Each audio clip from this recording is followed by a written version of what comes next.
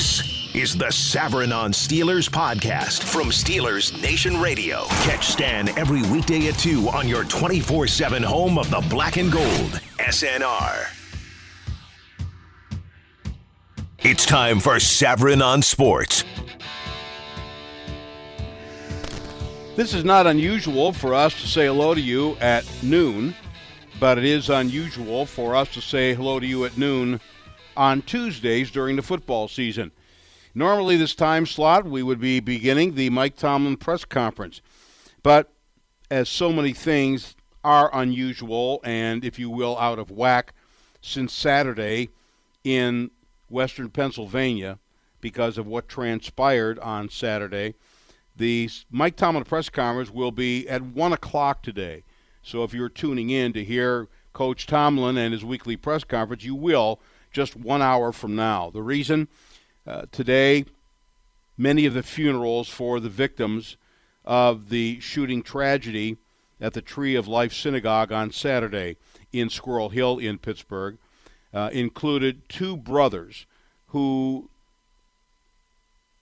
have a sister who used to work for the Steelers organization. She was the director of community relations. Her two brothers were victims in the shooting, and their funeral is today.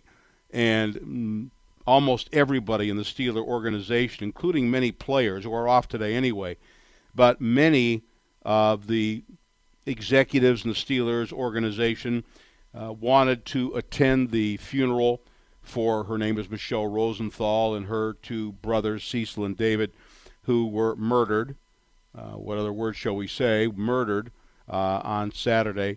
And so they wanted to attend the funeral, and that's why the press conference has been moved to 1 o'clock. So stay tuned for that. After the press conference is concluded, Jerry Dulac and Dale Lally will take you up until 2 o'clock. I'm on the air, my normal time slot, from noon until 1 before the Mike Tomlin press conference begins. And here are some of the topics that we're going to be talking about today. The Steelers' defense, which was considered to be a millstone around, potential millstone, I should say, around the team's neck in their quest for getting to the Super Bowl, has been better. And I'm wondering if you are gaining more confidence in the Steelers' defense. The last 3 weeks, they've been pretty good against varying levels of competition, certainly, but they've been getting much better. So are you gaining more confidence in the Steelers' defense? And as an adjunct to that, are you gaining more confidence in the Steelers, period? A couple of weeks ago, I asked you what team, including the Steelers, you consider the team to beat in the AFC North. Doesn't it now look as though that team would be the Steelers? We'll know a heck of a whole lot more by Sunday afternoon. But based on what you've seen from the Bengals, based on what you saw the Steelers do in Cincinnati, and the fact that Baltimore's now lost 2 in a row, and the only good team they've beaten, if I'm not mistaken, is the Steelers. Are the Steelers now, as you view it, in a 7-game sample size in their case, do they look like the best team? We find out now, based on reports, that one of the reasons that Artie Burns did not play from scrimmage is not only because of his performance, because he did rotate in the starting position during practice last week, but he didn't get a snap in the Cleveland game when there were opportunities to do so because he was late for a team function, a walkthrough. So it was performance-based, but it was also disciplinary in nature. What do you do with this guy? Mike Pizzuta, the DV Morning Show and the Steelers Radio Network, will be my guest at 12:20. When this topic came up in the postgame show to Charlie Batch and me on the Steelers Radio Network, many of you probably heard that, and on Steelers Nation Radio, somebody called up and said that if and when Le'Veon Bell comes back, that they should not, what should they do about James Conner being the starter? And we responded to the question And we got a bunch of tweets after that saying, don't even talk about Le'Veon Bell. James Conner's here. Only talk about the guys that are undressed. Well, we were answering a question, and it was a legitimate question. And it's more legitimized today, and I know some of you don't want to talk about it, but you ostriches out there, get your head out of the sand, or it may be stuck somewhere else. Today's the trading deadline in the NFL, 4 p.m., less than 4 hours from now. The conventional wisdom, and I shouldn't even use the term wisdom when it comes to this Bell situation, is that he didn't want to be traded, and so he'll report at 4:01. You can't trade him then. And he'll sign his tender, and all will be right with the world. But will it? If that plays out, it might not be till tomorrow. They practice tomorrow. He's not going to play against Baltimore Sunday anyway. We've been talking about what should happen. Well, Armageddon may be less than 4 hours away. What should happen if Bell shows up? Today, tomorrow, whatever it is. We're going to discuss that today at 1:40. We can discuss it any time if you want. 412-922-2874. Pound 970 on your cell. You can email me, Stan Savran at iHeartMedia.com. You can post on our Facebook page, Savran on Sports, or you can tweet at Stan Love the Show. As you've heard me say before,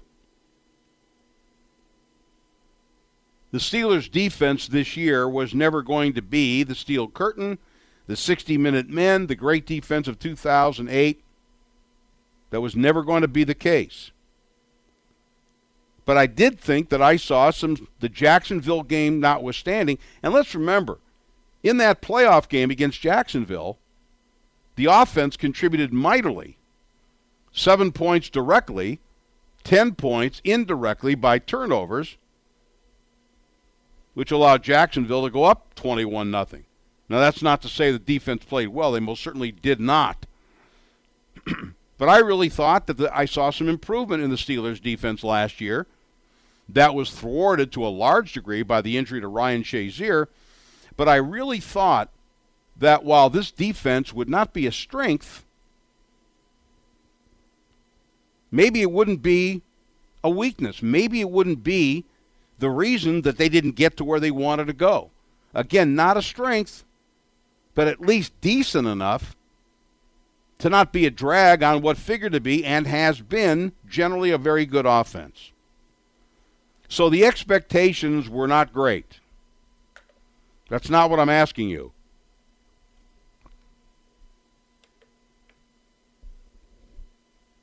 And there have been times when they've been anything but.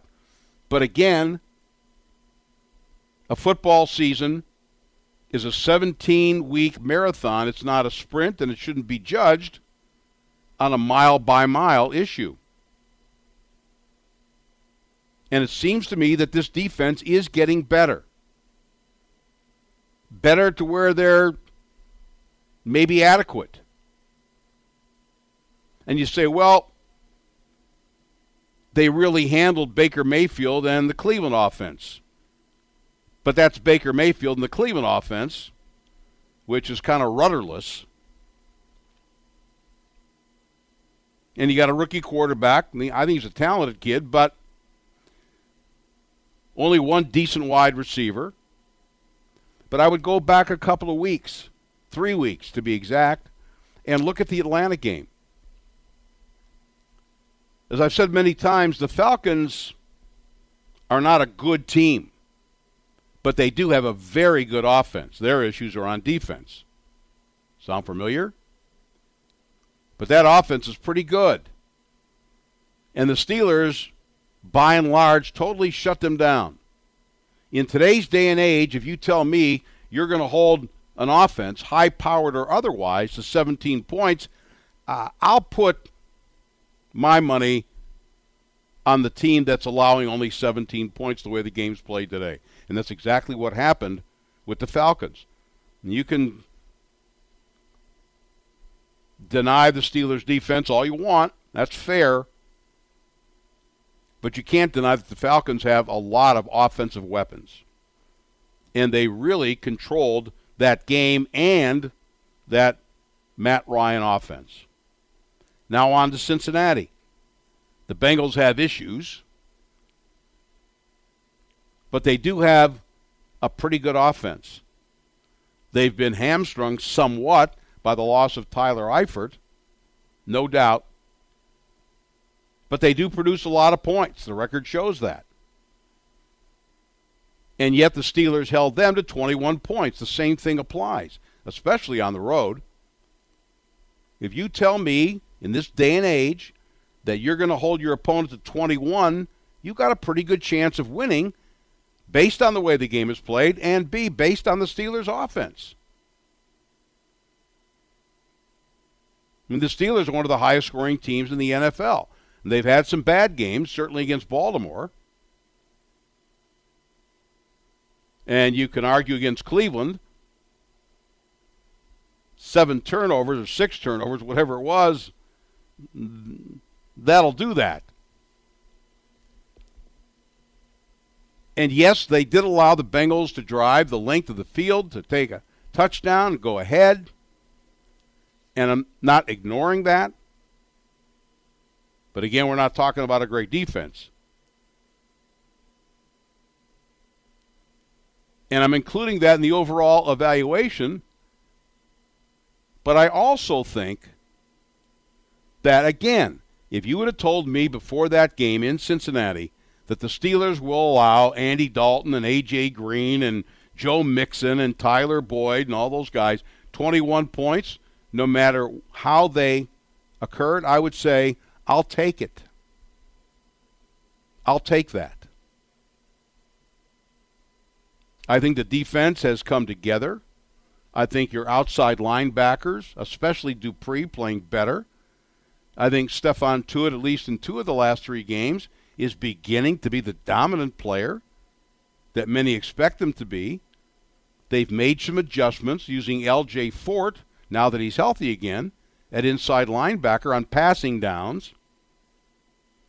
Joe Hayden is playing great. I think the addition of Morgan Burnett means a lot more than just his particular play. Because now it allows them, it's like a game of dominoes. It now allows them to put people where they belong. Cam Sutton was filling in for Burnett's position, but that's not really what he does or does best. He did a pretty good job. But now you can use him on the corner. I mean, I don't have a lot of faith in Cody Sensabaugh right now. I don't have any faith in Artie Burns, and quite obviously neither do the Steelers. But Burnett now, in addition to his individual play, gives them some versatility. Sean Davis hasn't made any splashy plays, but since the first couple of weeks, and especially the Kansas City game, when Joe Hayden did not play, the one thing I find encouraging, and yeah, the Browns aren't the best arbiter of that, but certainly Atlanta and Cincinnati are. You don't see those guys 15 yards wide open with Steelers defensive backs, hands on their hips, looking at one another like, isn't that your guy?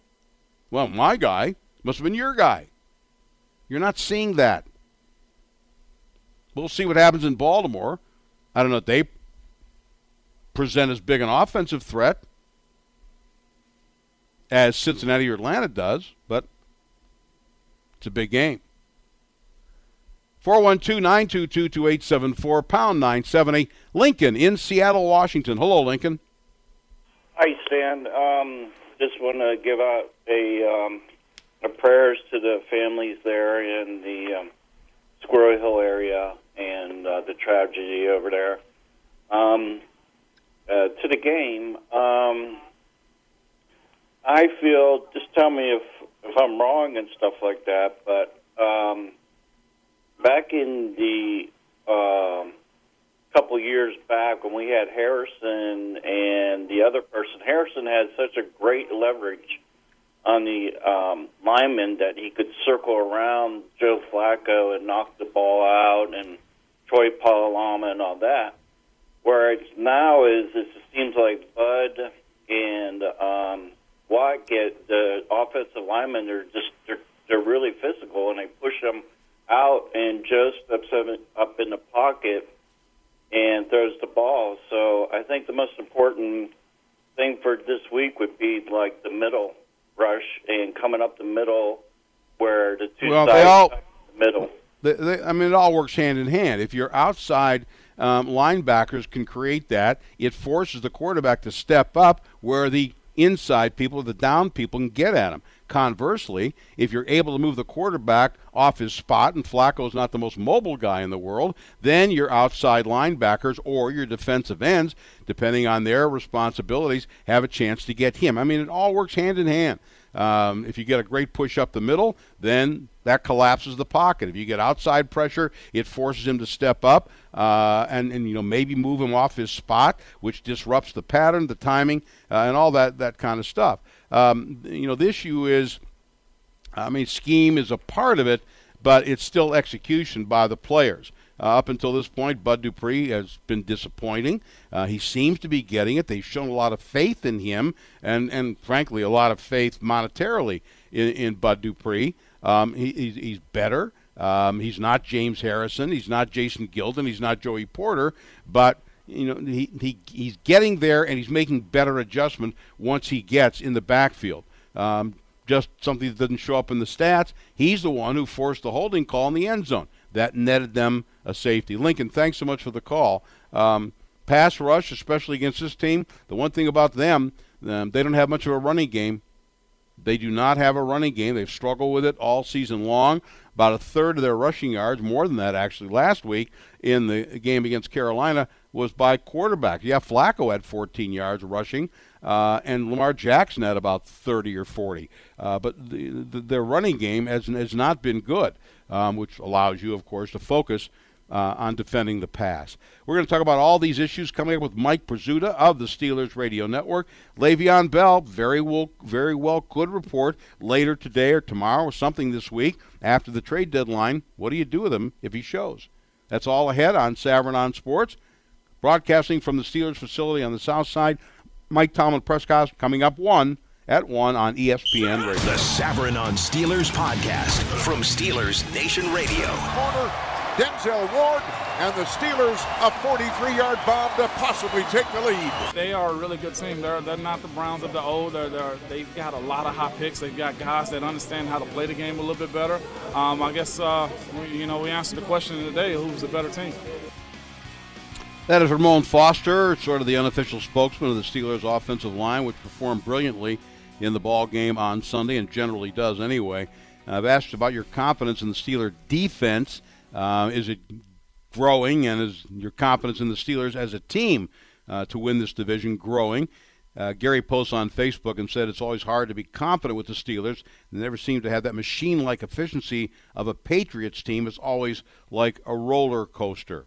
But 3 wins in a row, as Mike Tomlin likes to say. Arrow pointed up. We're joined now by Mike Prisuta of the DB Morning Show and one of our hosts on the Steelers Radio Network. Welcome, Mike. How you doing? I'm doing great, Stan. How you doing? I'm fine. Thanks very much.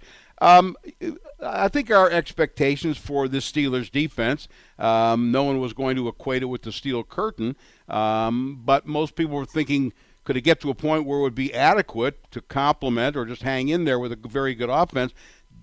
Do you think that the Steelers' defense is getting better incrementally? Oh, without question. It's interesting to see the way they responded. They probably had their low point against Baltimore the first time, just from the way they got pushed around physically. I know they only gave up a couple of touchdowns, but the Ravens had the ball the entire second half, and they just held on to it and kicked field goals and methodically ground the Steelers in the dust. And now the Steelers are doing that to other teams. We had Cam Hayward on the morning show today, as we do every Tuesday, and he said that Mike Tomlin told the defense before that second Cleveland game that they needed to make a good first impression on Baker Mayfield and Nick Chubb. And Hayward said the Steelers responded by playing, as he put it, bully ball, unquote. So they've got the physicality back. They got a lot of that on offense. They got a lot of that on defense. They're starting to figure things out. The 6 DB stuff looked a whole lot better with Morgan Burnett as one of the 6 DBs and with L.J. Fort as the lone linebacker in that package. Now they just got to figure out cornerback opposite Joe Hayden. Yeah, they do. Was this just a matter of urging them to be more physical? Is it more a mindset, or is it by some of the players who are seeing a bit more playing time now? I think it starts with the mindset, Stan. There are other factors, but I think first and foremost you have to want to be that and be determined to be that. And I think the way they got punched in the mouth by Baltimore offensively and defensively really turned out to be the turning point for this season. At that juncture, they were either going to go away quietly or they were going to get off the deck and do something about it. And they have gotten off the deck and done something about it. You mentioned cornerback, and I've asked people, what do you do with Artie Burns? Last week, Mike Tomlin said that he's got to, paraphrasing now, smile at the adversity. It's going to come. You have to deal with it.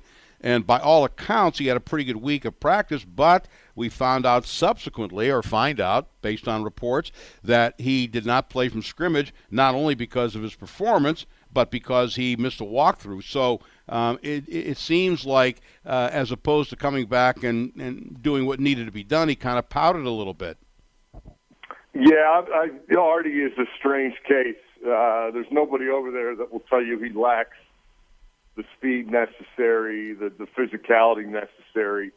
He should be better than this. And when they first started doing this rotation stuff with Cody Sensabaugh back in the Tampa Bay game, I wasn't a big fan of it because I think Sensabaugh proved last year he's a short-term fix at best.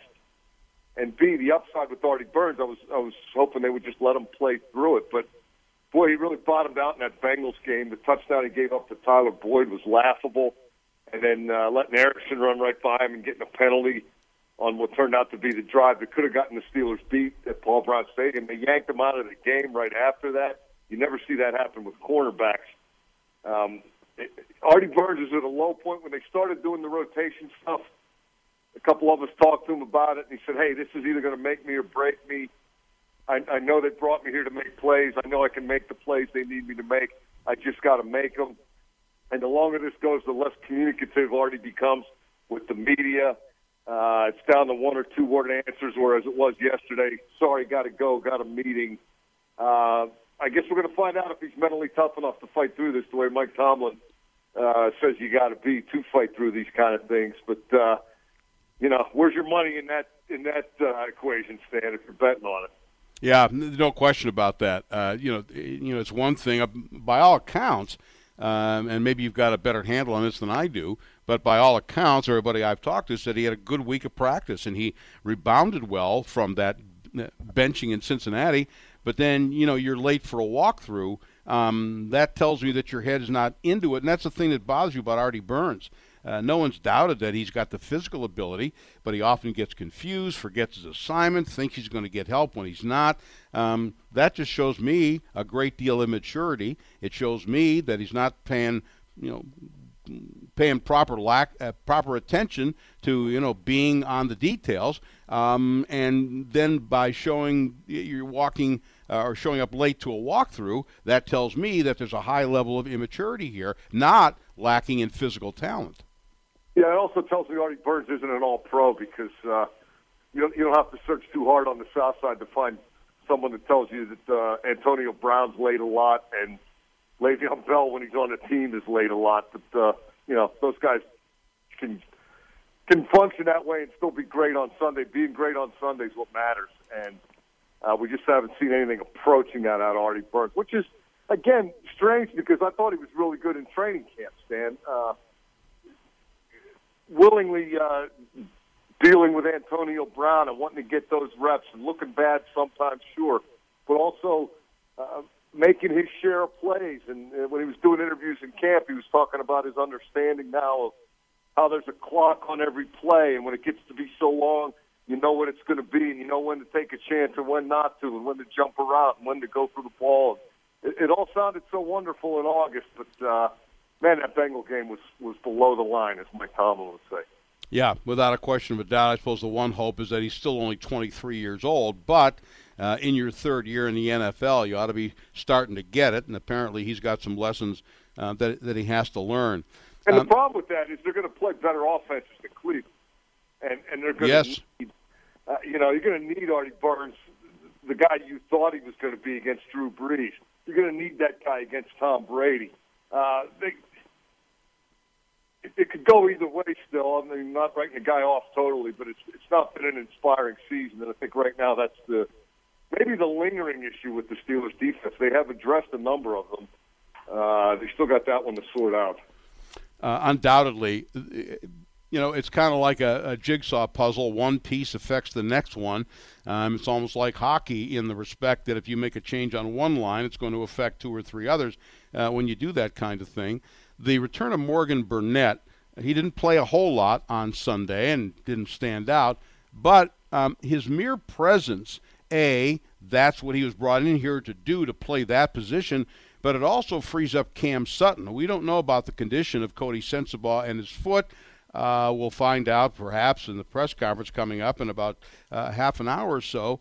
Do you think that Cam Sutton, now that Burnett is back, and Sutton did well but is not perfectly suited for that position, might be your answer at cornerback? I don't. I'm not a big fan of Cam Sutton on the corner. I like him as one of those sub-package play here and there type of guys. He is versatile. I don't know if he's got the speed to hold up with corner, quite frankly.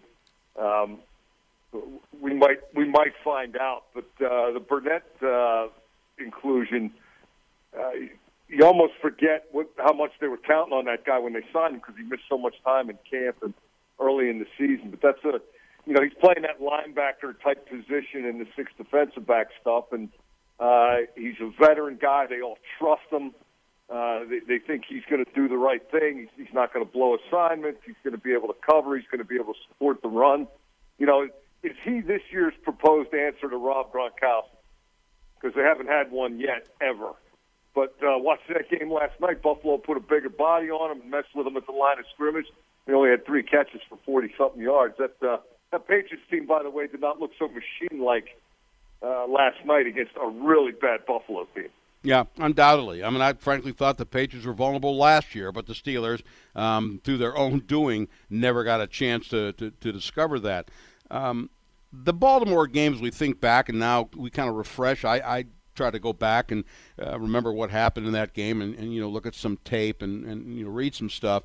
I think it's fair to say that was the low point of the season. Teams evolve, they better, or you end up being 0-7 or something.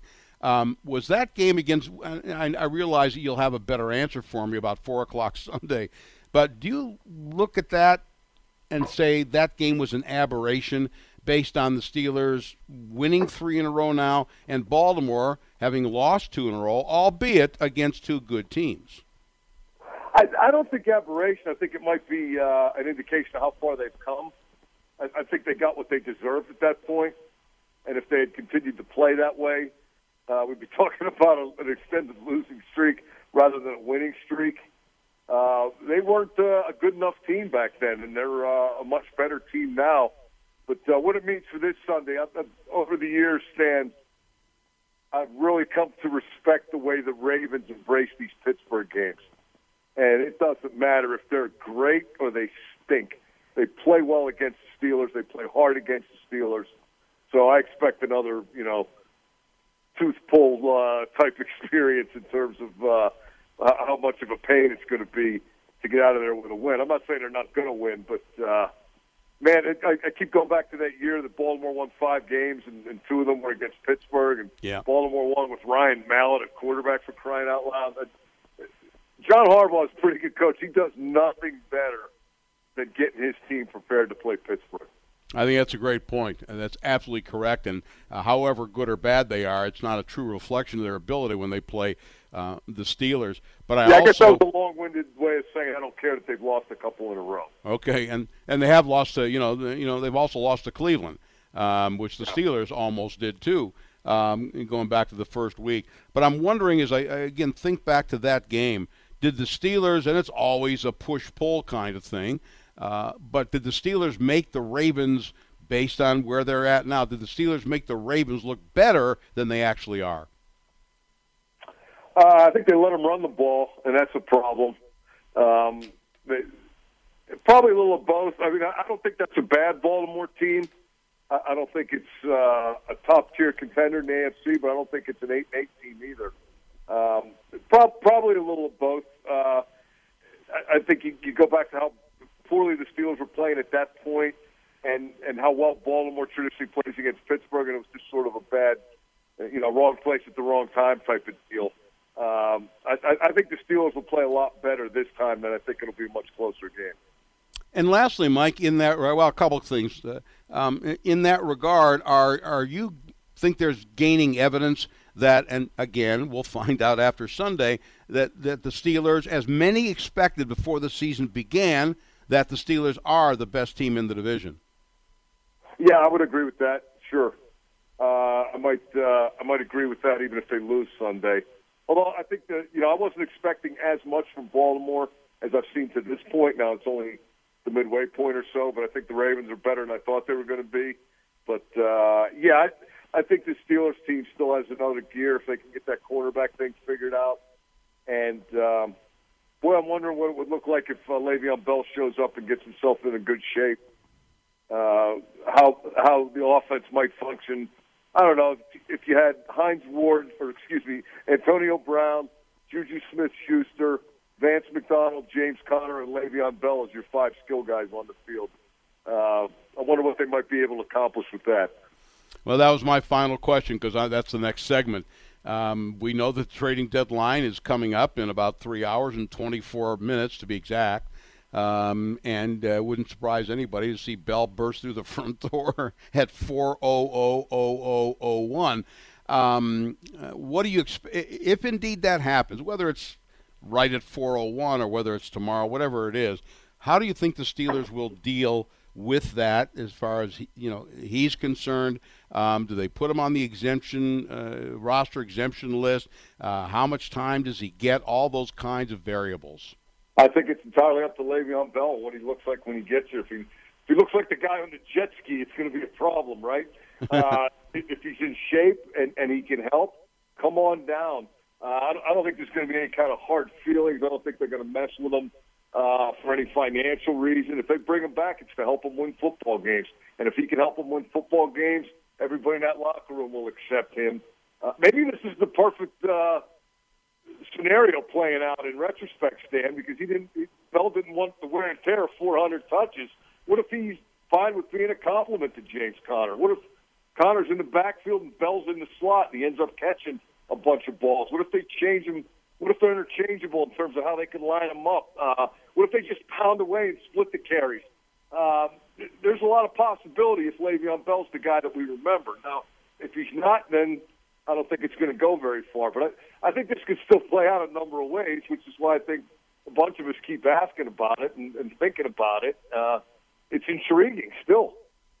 It is, and I would imagine people will be scoping out the facility here where we're at today to see if he does show up as the watch continues, as it has really since the first practice of the first week of the regular. He can't fit the whole year out, right? He can't just leave $14 million on the floor, right?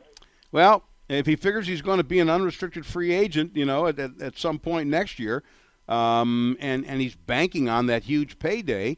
The one thing, Mike, you wouldn't think so, but I think his value will decrease if he doesn't play it down this year. I do. I don't think that people will be willing to invest that as much as he thinks he's going to get if he doesn't play it down this year. But it only takes one team to go ahead and do that. That's absolutely the case. There'll be at least one. Yeah. Sure. And the other thing is, too, let's remember something. It's a lot of money, but let's also remember that the man made $12.5 million last year. And unless you just, totally frittered that away, you're not going to be standing in any bread lines anytime soon, not to mention the money that he made up until that point with signing bonuses. So, maybe it's not all that important to him. To him, I think it's the principle of here's what I am, here's what I do, here's what I should be paid to be what I am and to do what I do. Boy, if it's principle, God bless him. I can tell you this. I took some of the same economics classes at Michigan State that he probably took. And they weren't teaching us to leave $14 million on the table and walk away. You're assuming that he was actually going to class. That may be. Well, yeah, that's a pretty big. You know, right. that. Never mind. Yeah.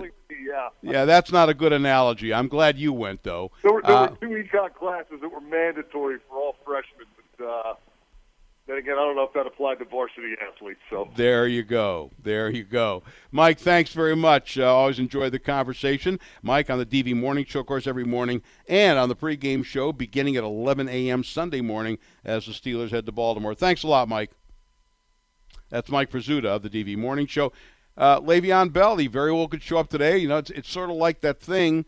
You sort of never know when it's coming. And that'll be next week and put it off. There have been so many, Bell sighting, he's going to show up next week. He's going to show up the bye week. Well, the latest of the latest is that he didn't want to get traded, so that's why he hasn't reported. But the trade deadline's at 4. If he shows up after 4, they can't trade him, if indeed that's what he has been worried about. So, again, another deadline is here. It's sort of an arbitrary deadline, but it's another one. So if he shows and signs his tender, what do the Steelers do? Both with the contract with him and the division of labor between Bell and James Conner. We'll talk about that next. Mike Tomlin press conference coming up at the top of the hour right here on Savran on Sports on ESPN Pittsburgh. The Savran on Steelers podcast from Steelers Nation Radio. Plus side of the field for the first time in this football game. Ben stays shotgun, wide side to his left. He's back looking left. And over the middle, he fakes, throws it down the field, it's caught! Antonio Brown into the end zone! Ben ad-lib forward. And Brown, in the meantime, as Ben bought time, got behind the corner, Denzel Ward, and the Steelers a 43-yard bomb to possibly take the lead. They are a really good team. They're not the Browns of the old. They've got a lot of hot picks. They've got guys that understand how to play the game a little bit better. I guess we answered the question today: who's the better team? That is Ramon Foster, sort of the unofficial spokesman of the Steelers' offensive line, which performed brilliantly in the ball game on Sunday, and generally does anyway. I've asked about your confidence in the Steeler defense. Is it growing, and is your confidence in the Steelers as a team to win this division growing? Gary posts on Facebook and said it's always hard to be confident with the Steelers. They never seem to have that machine-like efficiency of a Patriots team. It's always like a roller coaster. But 3 wins in a row, as Mike Tomlin likes to say. Arrow pointed up. We're joined now by Mike Prisuta of the DV Morning Show and one of our hosts on the Steelers Radio Network. Welcome, Mike. How you doing? I'm doing great, Stan. How you doing? I'm fine. Thanks very much.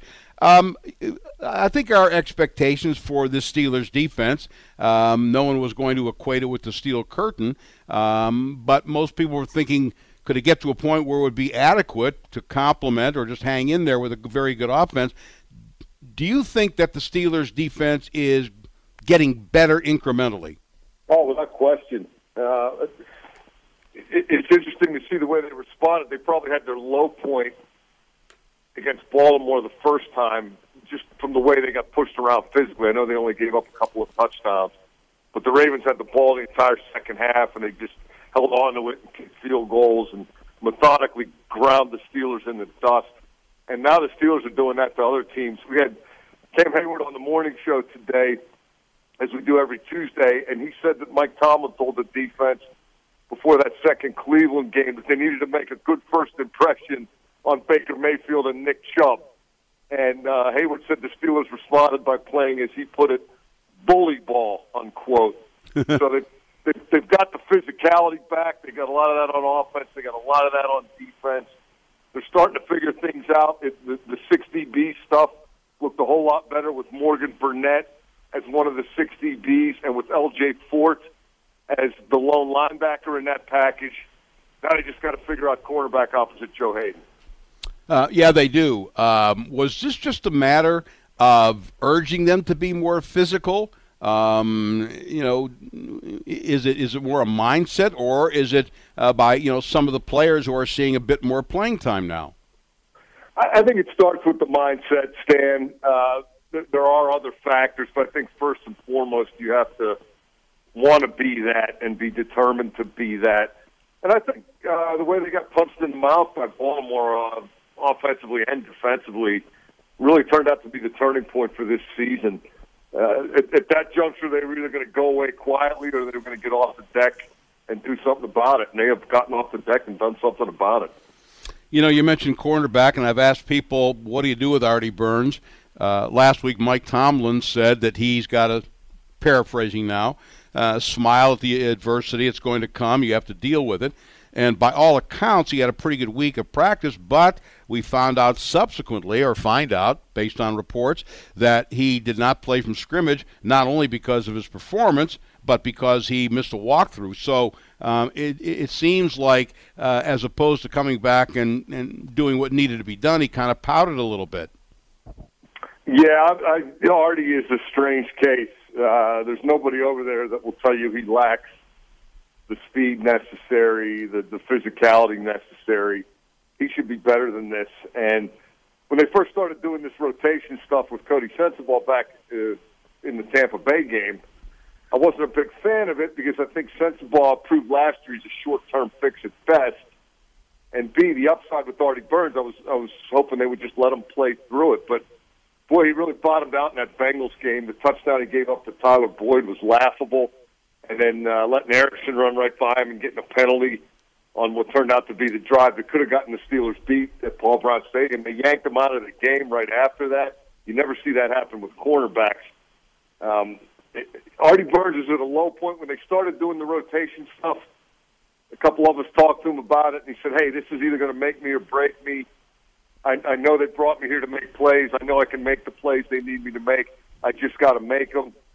And the longer this goes, the less communicative Artie becomes with the media. It's down to one or two word answers, whereas it was yesterday, sorry, got to go, got a meeting.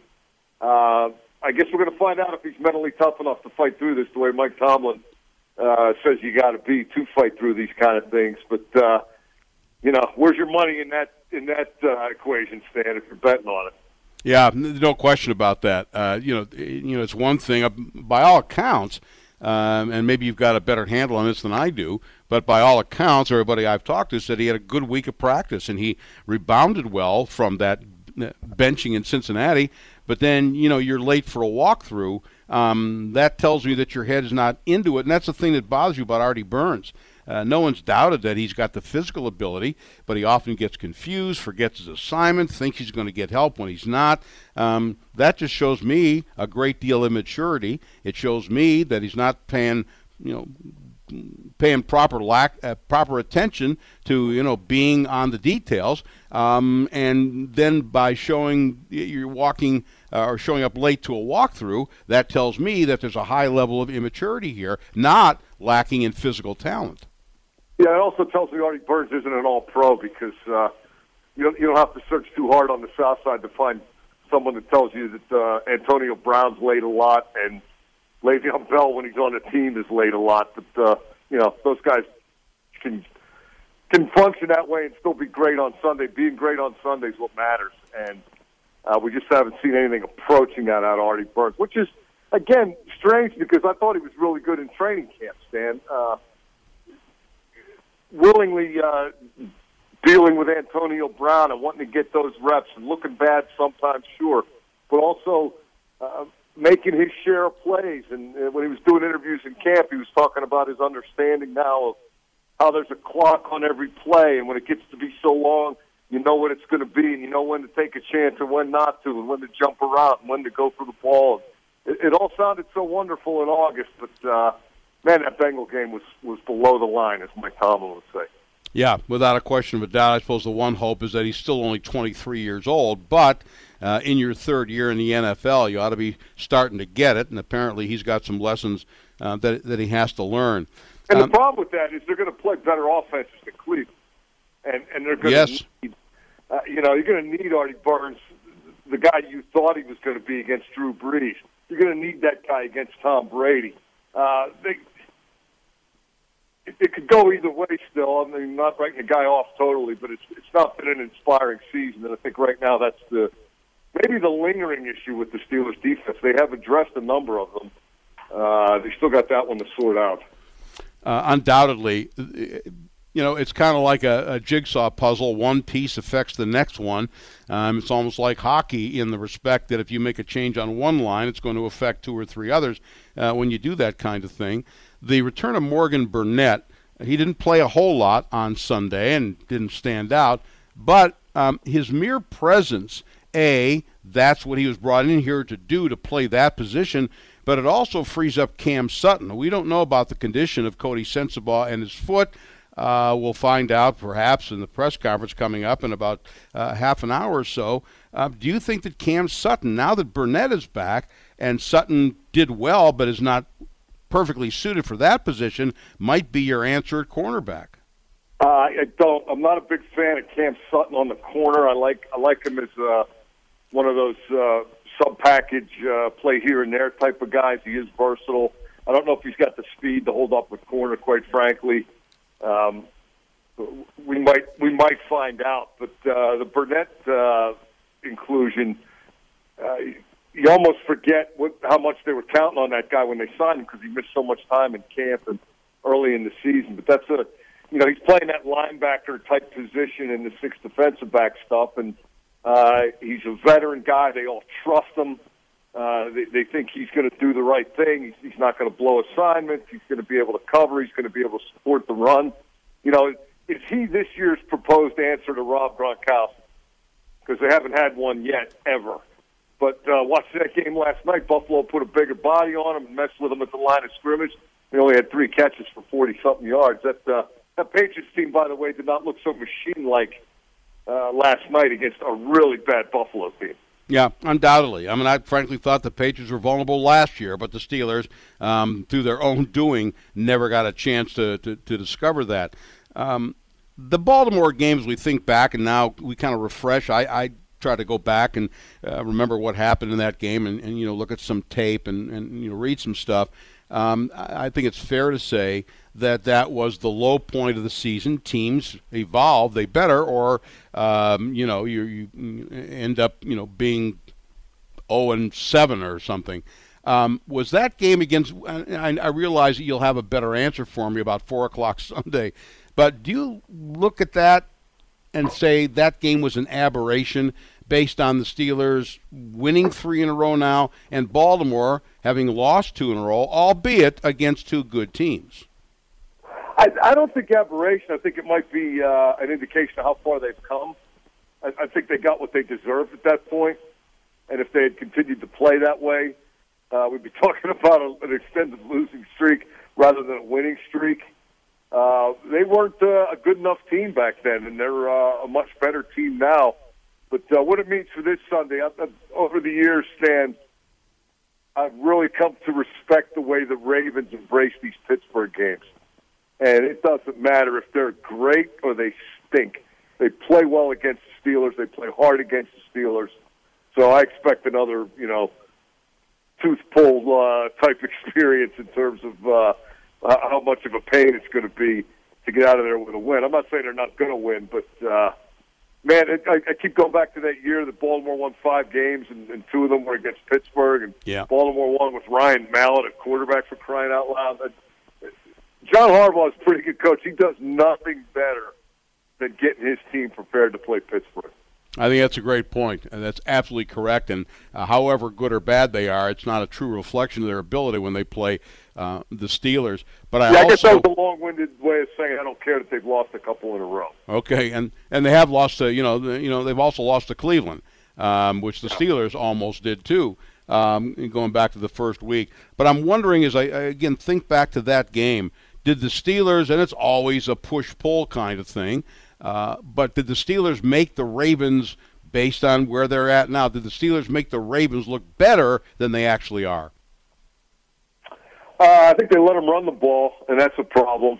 Probably a little of both. I mean, I don't think that's a bad Baltimore team. I don't think it's a top-tier contender in the AFC, but I don't think it's an 8-8 team either. Probably a little of both. I think you go back to how poorly the Steelers were playing at that point. and how well Baltimore traditionally plays against Pittsburgh, and it was just sort of a bad, wrong place at the wrong time type of deal. I think the Steelers will play a lot better this time, and I think it'll be a much closer game. And lastly, Mike, in that, well, a couple of things. In that regard, are you think there's gaining evidence that, and again, we'll find out after Sunday, that the Steelers, as many expected before the season began, that the Steelers are the best team in the division?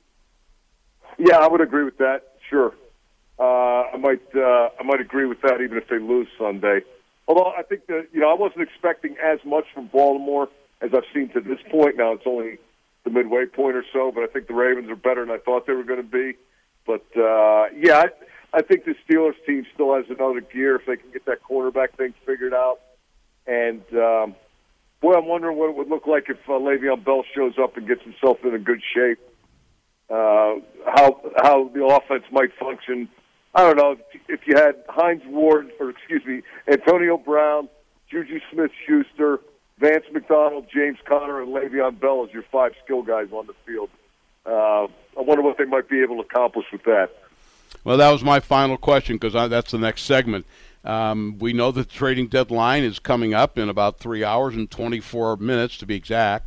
And it wouldn't surprise anybody to see Bell burst through the front door at 4:00:00:01. What do you expect if indeed that happens? Whether it's right at 4:01 or whether it's tomorrow, whatever it is, how do you think the Steelers will deal with that as far as he's concerned? Do they put him on the roster exemption list? How much time does he get? All those kinds of variables. I think it's entirely up to Le'Veon Bell, what he looks like when he gets here. If he looks like the guy on the jet ski, it's going to be a problem, right? If he's in shape and he can help, come on down. I don't think there's going to be any kind of hard feelings. I don't think they're going to mess with him for any financial reason. If they bring him back, it's to help him win football games. And if he can help them win football games, everybody in that locker room will accept him. Maybe this is the perfect scenario playing out in retrospect, Stan, because Bell didn't want the wear and tear of 400 touches. What if he's fine with being a compliment to James Conner? What if Conner's in the backfield and Bell's in the slot and he ends up catching a bunch of balls? What if they change him? What if they're interchangeable in terms of how they can line them up? What if they just pound away and split the carries? There's a lot of possibility if Le'Veon Bell's the guy that we remember. Now, if he's not, then I don't think it's going to go very far. But I think this could still play out a number of ways, which is why I think a bunch of us keep asking about it and thinking about it. It's intriguing still. It is, and I would imagine people will be scoping out the facility here where we're at today to see if he does show up as the watch continues, as it has really since the first practice of the first week of the regular. He can't fit the whole year out, right? He can't just leave $14 million on the floor, right? Well, if he figures he's going to be an unrestricted free agent, at some point next year, and he's banking on that huge payday. The one thing, Mike, you wouldn't think so, but I think his value will decrease if he doesn't play it down this year. I do. I don't think that people will be willing to invest that as much as he thinks he's going to get if he doesn't play it down this year. But it only takes one team to go ahead and do that. That's absolutely the case. There'll be at least one. Yeah. Sure, and the other thing is too. Let's remember something. It's a lot of money, but let's also remember that the man made $12.5 million last year. And unless you just totally frittered that away, you're not going to be standing in any bread lines anytime soon. Not to mention the money that he made up until that point with signing bonuses. So maybe it's not all that important to him. To him, I think it's the principle of here's what I am, here's what I do, here's what I should be paid to be what I am and to do what I do. Well, if it's principle, God bless him. I can tell you this. I took some of the same economics classes at Michigan State that he probably took, and they weren't teaching us to leave $14 million on the table and walk away.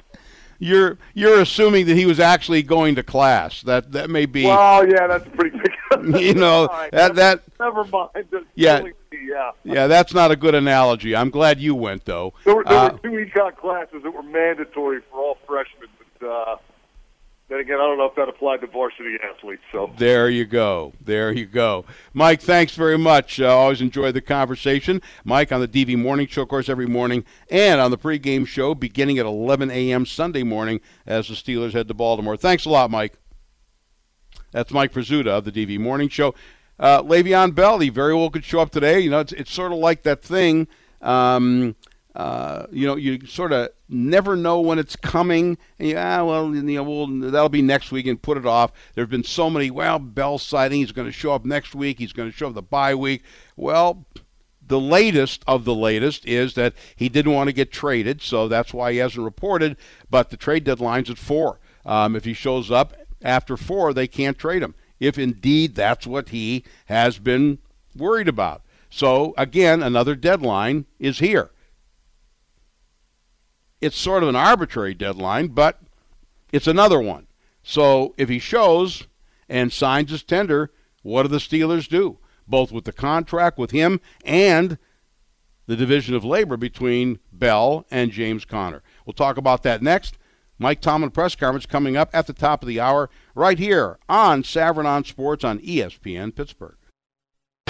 Check out ESPN Pittsburgh's new and improved signal in Allegheny County on 106.3 FM. The same great programming with Tunch and Wolf, The Godfather, and Adam Crowley, but with a bigger, better signal in Allegheny County.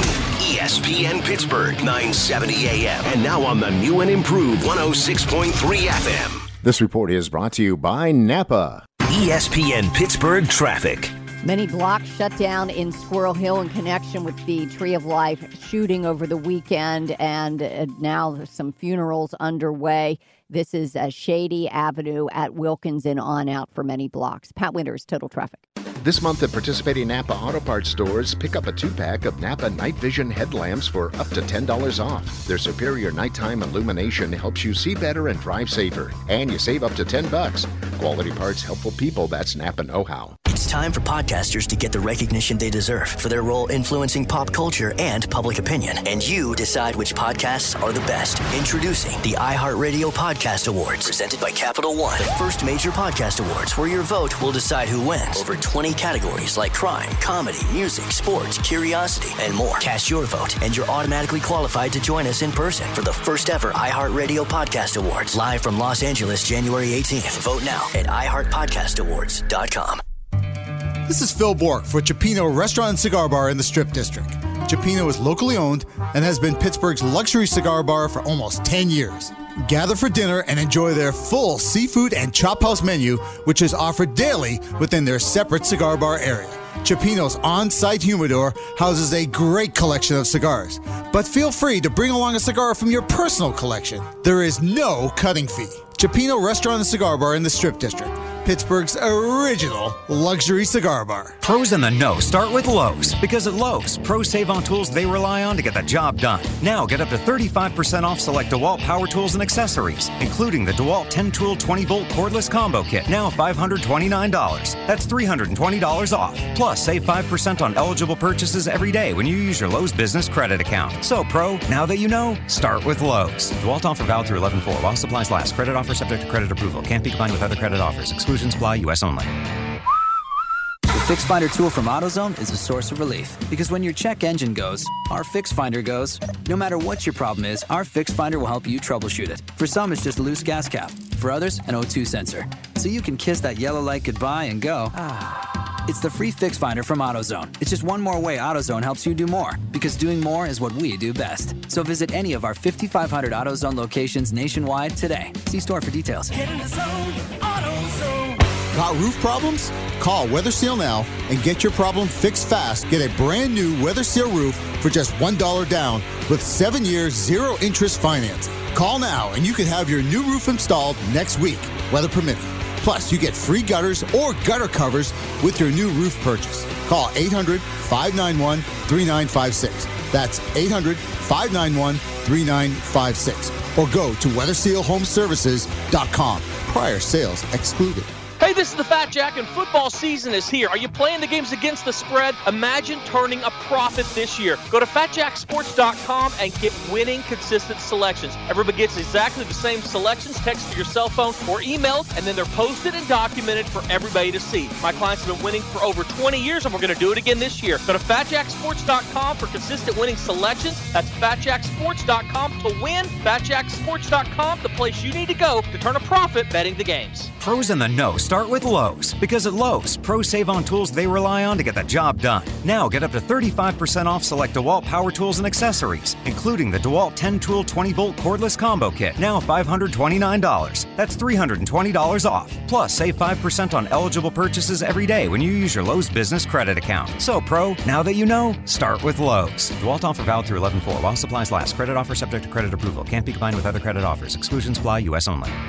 This month at participating Napa Auto Parts stores, pick up a 2-pack of Napa Night Vision headlamps for up to $10 off. Their superior nighttime illumination helps you see better and drive safer. And you save up to $10. Quality parts, helpful people, that's Napa know-how. Take us with you wherever you go. ESPN Pittsburgh is on the iHeartRadio app. Anywhere, anytime, and always free. ESPN Pittsburgh, an iHeartRadio station.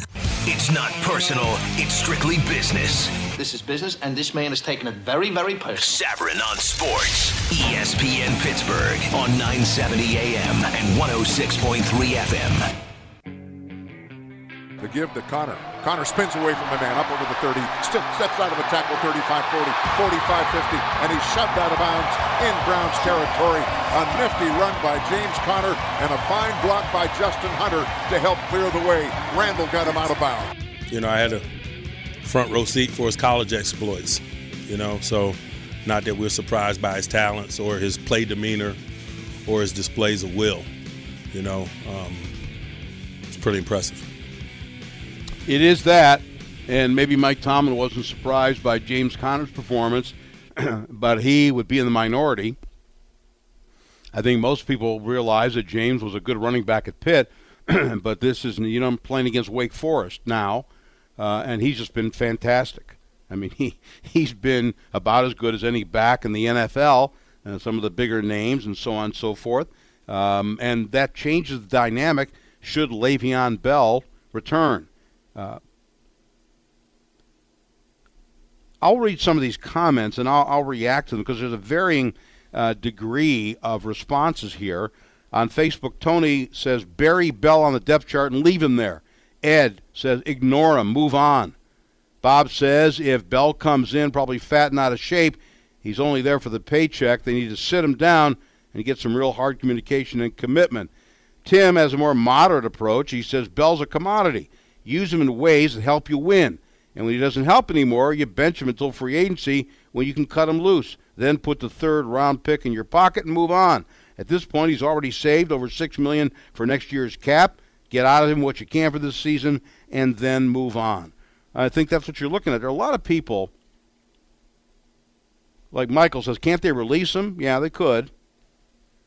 But a lot of people are angry at Bell for what he's done, for the way he's handled it. But see, you as fans, you can afford to be angry. If you're in the business of potentially winning championships like a team, you can't think that way. A lot of people want Bell gone because of how he's handled things. But that's not taking into account the benefit of having him as a football player. He's a very talented guy. He can help you win games. Why would anyone doubt that? Now, the way Conner's played, no way does James Conner lose his starting position. No way is James Conner not the feature running back. But that doesn't mean that you can't find ways, creative ways or otherwise, to have James Conner remain the number one back, but also to utilize the unique skills of Le'Veon Bell. Many of those skills are skills that not only doesn't James Conner have, but very few in the NFL have. So why wouldn't you want to use that that asset? Because you're mad at him? That doesn't make any sense, none whatsoever. You're in the business of winning, and you're going to part company with him next year anyway. He can help you win games. Now, obviously, when he reports, you have to monitor what kind of shape he's in, and even if he's in peak physical condition, what kind of football shape is he in? That's something that's got to be taken into account too. Of course. But for those who say, well, we're mad at him, he's not a real Steeler, he's concerned about himself, that doesn't mean that he is still not a good football player, a unique football player, and a guy that can help you win games. Now, if he comes back and signs, and he's half-assing it in practice, by all means, get him out of there. Christopher says, send Le'Veon on his way. Why? Because you're mad at him? Stupid. Jeff offers split him out wide with Bell, Brown, Juju, Vance, Connor on the field. That would create nightmares for pass coverage. Indeed, it would. Gary says, I think it would be foolish for fans and, more importantly, the coaching staff to ignore Le'Veon Bell as an addition to the team. He can be utilized in so many areas. You don't have a player like that in your arsenal and leave him on the bench. In fact, the coaching staff should be analyzing how best to use him.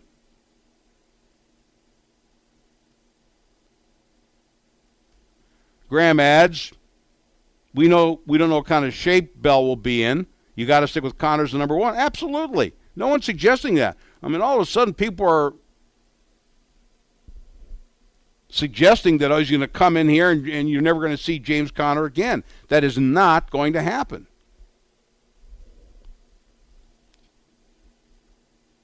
As I told you over a month ago, they could play both of them at the same time. Conner in his traditional running back set with Bell out in the slot. I mean, he's a guy you have to pay attention to. It's not like you're putting Dan Kreider in the slot or Roosevelt Nix.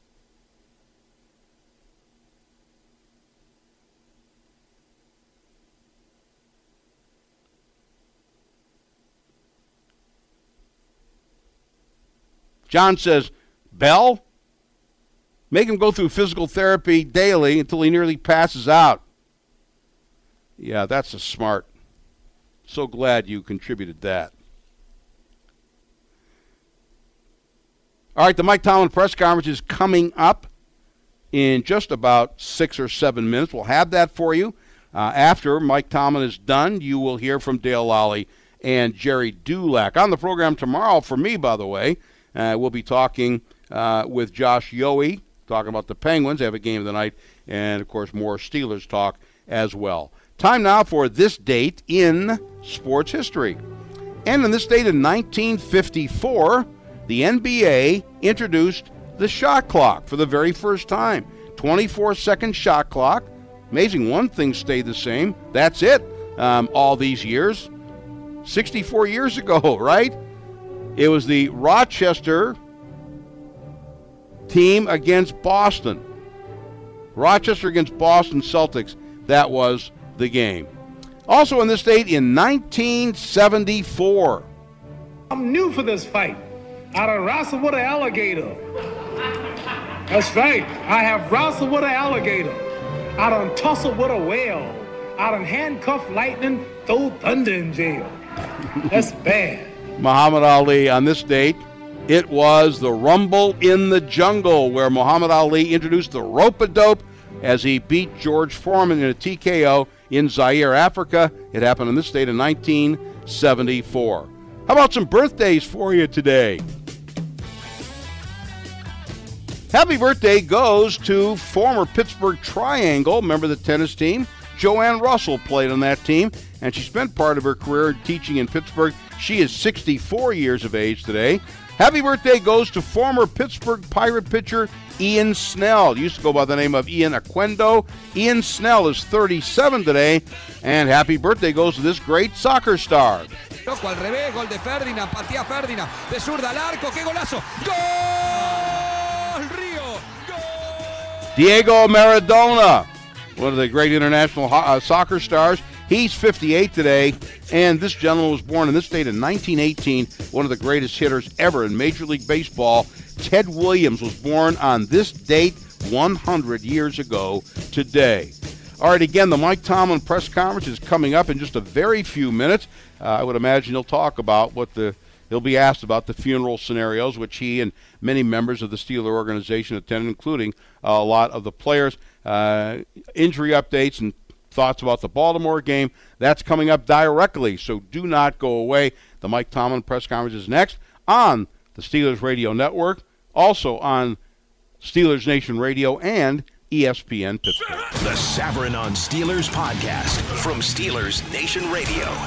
We acknowledged last week that Cleveland was the best in the world at producing turnovers. So to go into a stadium acknowledging that somebody is, really solid in an area and still, not have a good enough performance in that area is troubling. We got to do a better job with ball security. That's going to be catastrophic to our efforts if we don't improve in those areas. We got to get the ball more on the other side, and I think those two things work hand in hand.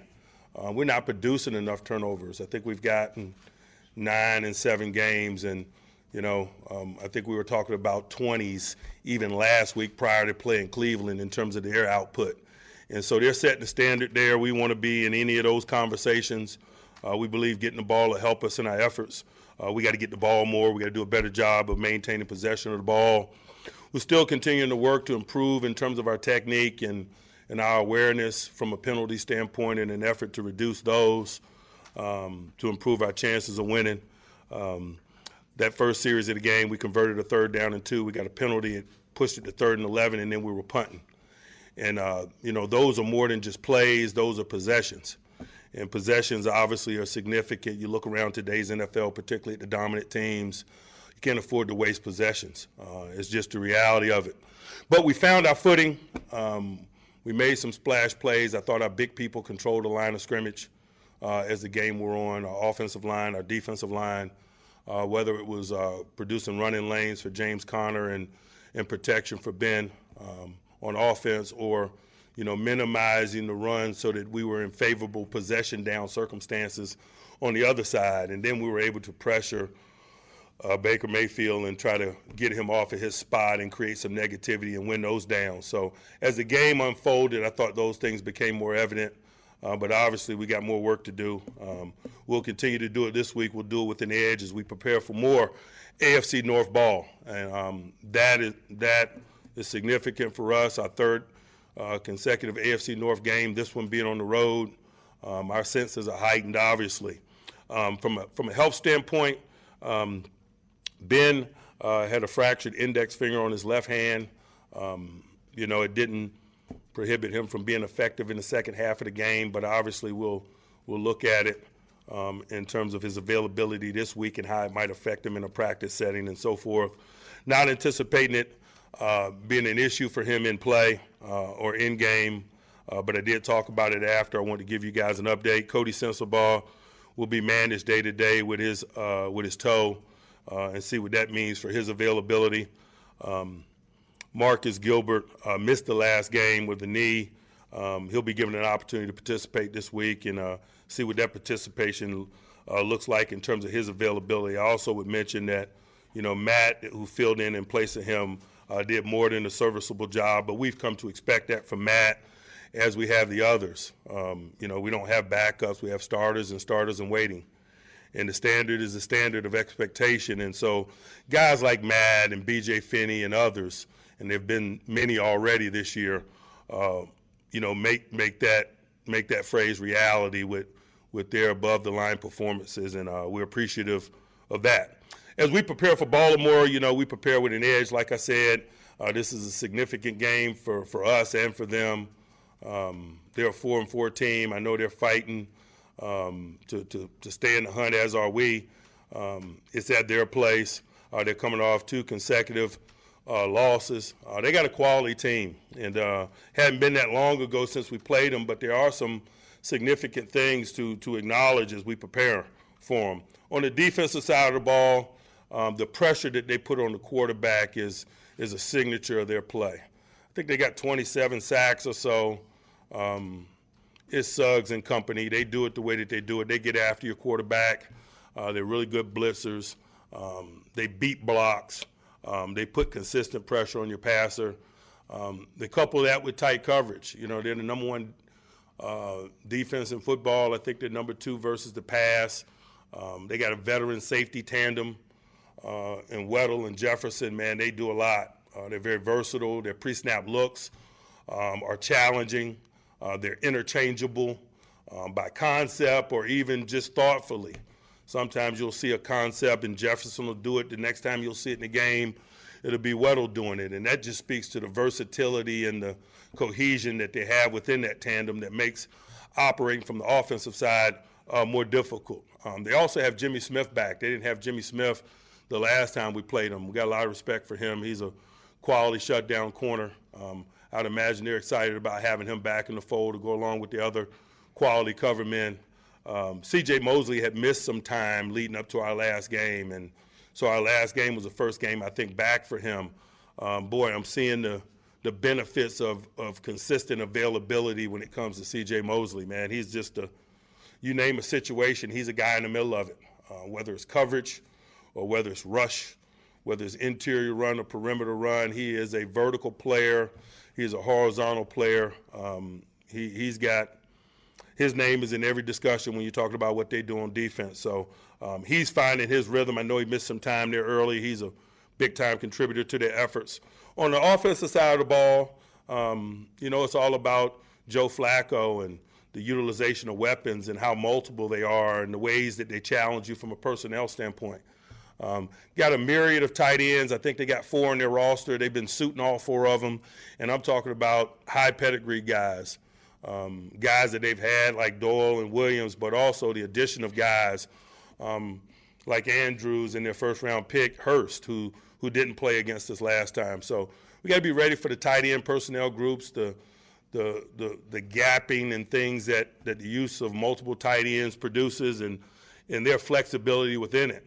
The athleticism of those tight ends allow them to not only play traditional multiple tight end ball, but also spread you out and challenge you in the ways that Joe's comfortable doing from a spread standpoint. So we got a lot of work ahead of us. Quality special teams unit as always. Their specialists are top notch. You know, we're excited about the opportunities that the journey presents, man. This week is no different than any other. Our hair is standing up for obvious reasons. There's AFC North football. It's a road game in Baltimore. Man, you got to love the National Football League. Questions? Coach, late in the second quarter, it's 4th and 1. You're down on the Cleveland 4. Is there something you saw, a call that came in from one of the other coaches that made you go for the touchdown? No, we just, you know, we're thoughtfully aggressive. I'm not going to speak to anything specifically that was the tipping point, but those that know us know that we play to win, and we don't live in our fears. When you convert something like that, you're trying to play off the momentum to build momentum for later in a game and confidence, I assume. You can assume. I'm just playing to win. Like the last game against Baltimore, it seemed like they controlled the line of scrimmage. You mentioned that your team did that last week. Is it critical this week to make that happen against this team in particular? You know, I don't know if they control the line of scrimmage as much as they control possession downs.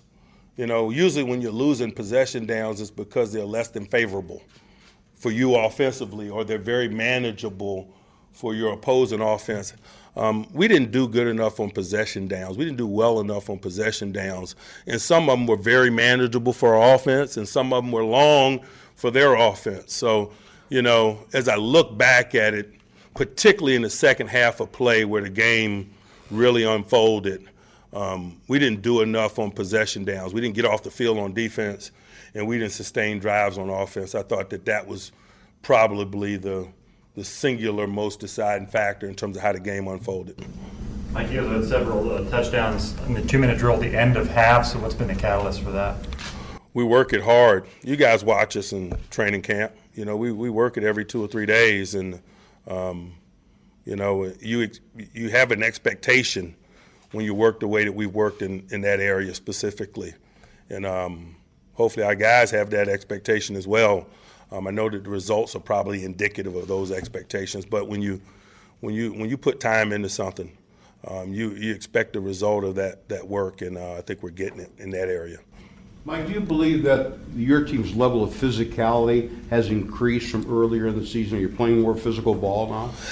You know, I hadn't thought about it. I'd like to think that that's the case, and this is why.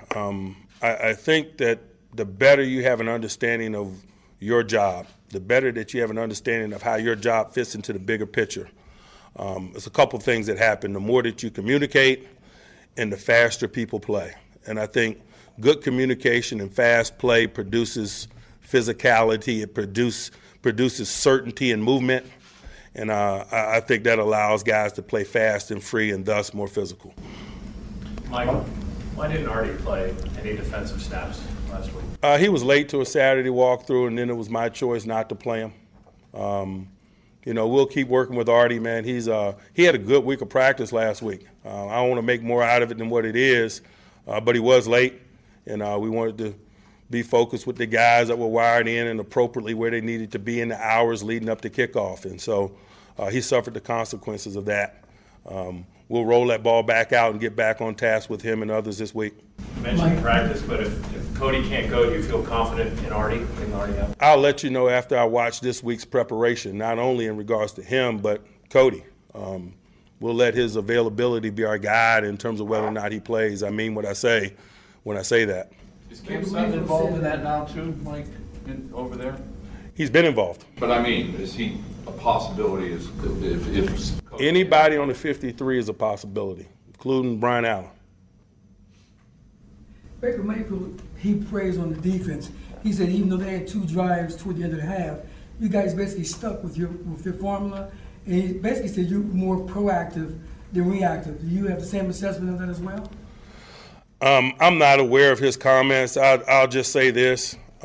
We build a plan week in and week out, and we generally stick to that plan, and we try not to be reactionary in thought. Part of being good in this league is eliminating problems before they happen, and if they do happen, you better eliminate them quickly. So I think that's always our mentality in terms of how we build plans or address issues or circumstances. Like James Conner in the last Baltimore game, I think he had 9 carries, 19 yards. How much did you get away from him? How much did that have to do with controlling the time of possession and the possession downs that you're talking about? And was that kind of a tipping point to realize that the running game needed to be more? You know, oftentimes run game or opportunities in the run game are controlled by game circumstance. We got down by 14, and then we didn't convert third downs in the second half, so we didn't have enough snaps. So that's going to minimize total number of carries. So you can paint whatever picture you want regarding the run game. The last time we played them, you know, it never came to fruition for a number of reasons. Your home crowd is chanting his name. Your quarterback has been so vocal and talking about how much he likes to play with him. What is it about him that people like so much? He's run for 100 yards in 3 straight games. I mean, that's not hard to figure out, you know. Le'Veon Bell's name, and he's done that. I'm sure they have, you know. Mike, you know, Baltimore's been able to keep their defense at the top of the league through all these changes. I know there's a strategic evolution, a personnel evolution, but in your view, do they have the same kind of personality they had when they had, you know, they subtracted a couple Hall of Famers, but is their personality the same to you? Do they look like the same? They play defense, and generally they play football the way that they play football, and they have continuity. I think continuity allows you to do that with Coach Harbaugh in the league, but also, you know, Coach Martindale. Coach Martindale might be new to the coordinator job, but I mean, how many years has Martindale been in Baltimore? They've got great continuity, and so as they go through changes, it's not changes. You know, some of the names have changed over the years, but a lot of their talent is homegrown and developed. It used to be Starks and McAllister, now it's Jimmy Smith, for example. It used to be Ray Lewis, and there's C.J. Mosley. Suggs has played forever and probably will continue to play forever. But I think continuity lends itself to that personality that you speak of that remains consistent. Mike, can you speak to the difficulty of keeping continuity despite changing personnel? I mean, how difficult it is for you guys to do that? Not necessarily compared to another organization, just trying to keep that personality as you change. Continuity is good provided that it's positive. When it's not, you got to make changes, obviously. So, I don't think a lot about continuity. I think a lot about, being competent and competitive and good. And continuity is just kind of born out of those things if you continually focused on those things. Coach, you often mention that the standard is the standard and how you have young players really stepping up and making a significant impact on your team. Talk about Mike Hilton as a young defensive back. He did a great job against Jarvis Landry, and he's done quite well against some of those slot receivers. Talk about him coming from practice squad player to being a significant part of your defense. Mike's story is probably reflective of a lot of stories. Mike just works hard every day and takes advantage of opportunities given. And when he does, we give him more. And, he wants to be a central reason why we're successful. And he's anteing up and kicking in daily. Those sub-package defenders don't get enough credit. They might not be classified as starters, but guys like Mike Hilton and Morgan Burnett and L.J. Fort, man, are significant contributors to our effort. I'd be remiss if I didn't mention we had all three of those sub-package defenders available to us last week, and that's probably why our third down performance probably in particular looked the way it looked. We haven't had a lot of games this year where all three of those guys were available to us. So it speaks to that continuity discussion, whether it's over the long haul and you're talking about an organization through the course of years, or you're talking about a unit week to week. Mike has missed some time with injury. Morgan's missed some time with injury. Fort's missed some time with injury. It's good to have all three guys available. I think that increases our chances of being successful in them significant possession downs in which they operate. With today being the trade deadline, as long as you've been here, you kind of held on to draft picks. Why is that so important? Why do you value them so much? We believe in homegrown talent. We invest time and resources into development of players. Players buy into what we're selling and work their tails off to improve and be reasons why we're successful. I think it's difficult to walk away from relationships when people are invested. We're invested. The players are invested. It is what it is. Do you expect any movement for the Steelers today? I hadn't thought a lot about it, to be honest with you. I'm sure the phone may ring. We'll see what happens. But more than anything, I've just been focused on preparing for Baltimore. Anyone else? All right. Do you expect Le'Veon Bell back this year? Any other questions? Y'all have a good evening.